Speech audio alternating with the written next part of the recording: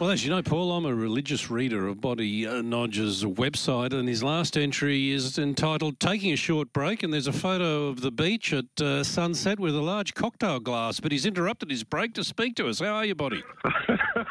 Well, I'm very good. That could actually be misleading because I actually spent a fair bit of the past week in Melbourne where it was like just degrees of like B and about as many R's as you can come up with. It was so cold in Melbourne. But I got to the MCG to see Geelong and Carlton, which is a hell of a good football match if you're a Geelong supporter, which I happen to be. So it was basically a catch-up with family. And now, yes, I'm back. I'm at the keyboard as we speak, and I'm banging away on it. It's not making any sense, but I'm banging away on it. And so anyone that does do what you do and sort of check in every now and then at my website should be a little happier in the next couple of days. Because a few things have happened. Okay. Oh, you've got some big announcements? Well, we've got Jack White, who's been playing for Melbourne United and was formerly captain at Duke University. I didn't actually realise he was captain at Duke University when he played there a few years ago. But he's been picked up on a two-way NBA contract by the Denver Nuggets. So that's big news for him. Excellent for his career. Bad news for Melbourne United because in consecutive years now they've lost Jock Landau and then Jack White, and Joe Luau-Lactuel looks like he won't be back at all. So they're definitely in the market for a big man. We've got the Australian team through the quarterfinals of the Asia Cup. They'll be playing against Japan tomorrow night.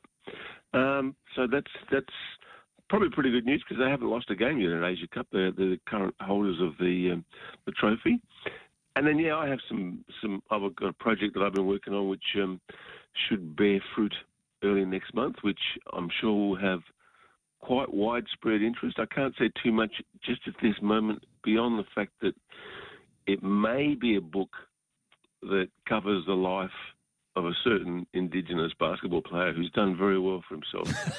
Is he still currently playing?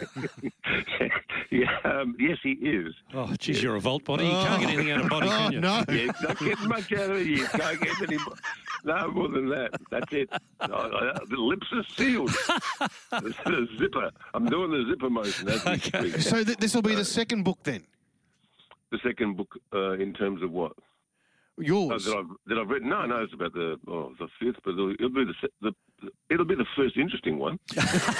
No, yours about your own family life was fantastic. So there could be another book coming out soon about an Indigenous Australian who plays basketball and is currently playing and may have been the poster boy as far as our basketball is concerned from the Tokyo Olympics. Look, I'm a Vault. I can't speak to that. I think you're reading too much into that, Paul. but if you want to go with that, you're not going to be wrong. It's like Sir Humphrey from Yes Prime Minister when he asks Bernard, can you keep a secret? He said, yes, I can. He said, so can I. Well, buddy, I suppose the really big news, well, apart from your own personal stuff, is that we're going to have a first here in Australia as far as professional sports concerned, because on Christmas Day, we're going to see action at Kudos Bank Arena, Sydney and Melbourne, Sydney Kings, Melbourne United in action on Christmas Day. So this is huge. I mean, obviously it's been done elsewhere around the world, but this is huge for Australian sport because, there's been a reluctance on particularly on religious holidays around Easter, and, of course, Christmas Day is almost, it has been sacred. I'm trying to think of a word to use there. It actually is sacred. So that's a huge step for the NBL to undertake. It's a gamble because you don't know whether on Christmas Day people are going to want to get out, but I think they've done their due diligence and find that most people celebrate in the morning and maybe into the afternoon, and then come the evening, everyone's kind of looking for something to do. So depending on the timing of exactly what time the game is scheduled, I think it's going to be a massive success. I think the world's going to be surprised and everyone's going to look around and go, you know what, maybe we should be playing on Christmas Day. Other sports will be giving that a lot of consideration. So, I mean, the next day you got the start of the Boxing Day test, so things that we're already familiar with. But at the moment, basketball is the only one that's claiming Christmas Day, and fingers crossed that it works for them. And Boddy, in the you touched on the FIBA Asia Cup, we're the defending champions. Can you get a sense this early in the tournament as to how we're likely to go in it? I mean, would you expect us to win it? Well, at the moment, we've got to remember this is not Australia A, because Australia A includes people like, random, let me think of someone, Paddy Mills. Someone we haven't discussed for a long time. Well, yeah, we haven't brought him on. Who? I've never heard of him. We will soon. Surprised no one's written a book about him. Oh, geez, have I got some news for you? Anyway, moving right along. Like that first core that we'd expect Matisse Thybulle, Joe Ingles, that's our A team, and that's a medal-winning team. So this is not that. This is not even our B team, because of that guys like Chris Goulding, who would be sort of carrying that sort of team. Due to injury and rehab, etc., and off-season, they're not there. So we've gone down to probably our C or D level team. When you name a team and you look at the roster and you go, gee, who's that? That's where we're at. So that said, they comfortably won their group, and they got better with each game. But when you say they won their group, well they beat, let's see now, Indonesia, which you'd expect them to beat by 20 plus, which they did. Saudi Arabia by 20 plus. Lawrence played very well in that game, by the way. He had all those gowns. And, yeah. Yep, Peter O'Toole, yeah. And Jordan, who they beat, which was pretty good, because Michael had to take them on 1-on-5. You idiot. You're struggling there, buddy. I was wondering when he said that there was going to be something involved. Well, it was an 18-point win, so we're still pretty good against the 60-odd. No, look, so the quality of the opposition so far, this is the point, hasn't been that great. So our team hasn't really been tested.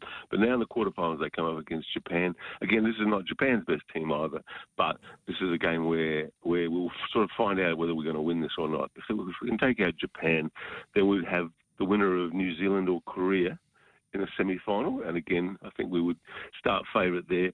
And from the other side of the draw, I'd probably expect Iran to come through, and I think Iran was the team that we played in the final in 2017. So I think it sort of seems to be heading in that direction. I would be surprised if we didn't make the final, but it is one of our lesser teams, and that said, these guys are really doing a great job. Thonmaker is having a terrific tournament, and it's great to see him in the green and gold. And then we've got some young guys like Faris Proctor that are stepping up. So it's exciting for the future that we've got this degree of depth. That's the good part about it. And yeah, I would still be backing us. You can watch the game tomorrow night on the various platforms that are available, and it's been fun to see how Mitch McCarron has sort of marshalled the troops in the role of captain. He's a very good player, does so many good things, Mitch. He's not just, he's a great passer, or he can hit the three. He plays defense, he organises things, he rebounds. He's right there across the entire stat sheet all the time. So it's not like they haven't been fun to watch. But, if you're tuning in expecting to see, Paddy Mills, he won't be there. Okay. Now, Boddy, it seems as though we get to this time of year and we're talking about trades in the NBA, but these trade periods seem to get uglier all the time, because there seems to be fallouts amongst teammates and franchises then saying, well, we've got to split this team up. Now, the LA Lakers, it appears as though LeBron James and Russell Westbrook just can't get on, and someone's leaving.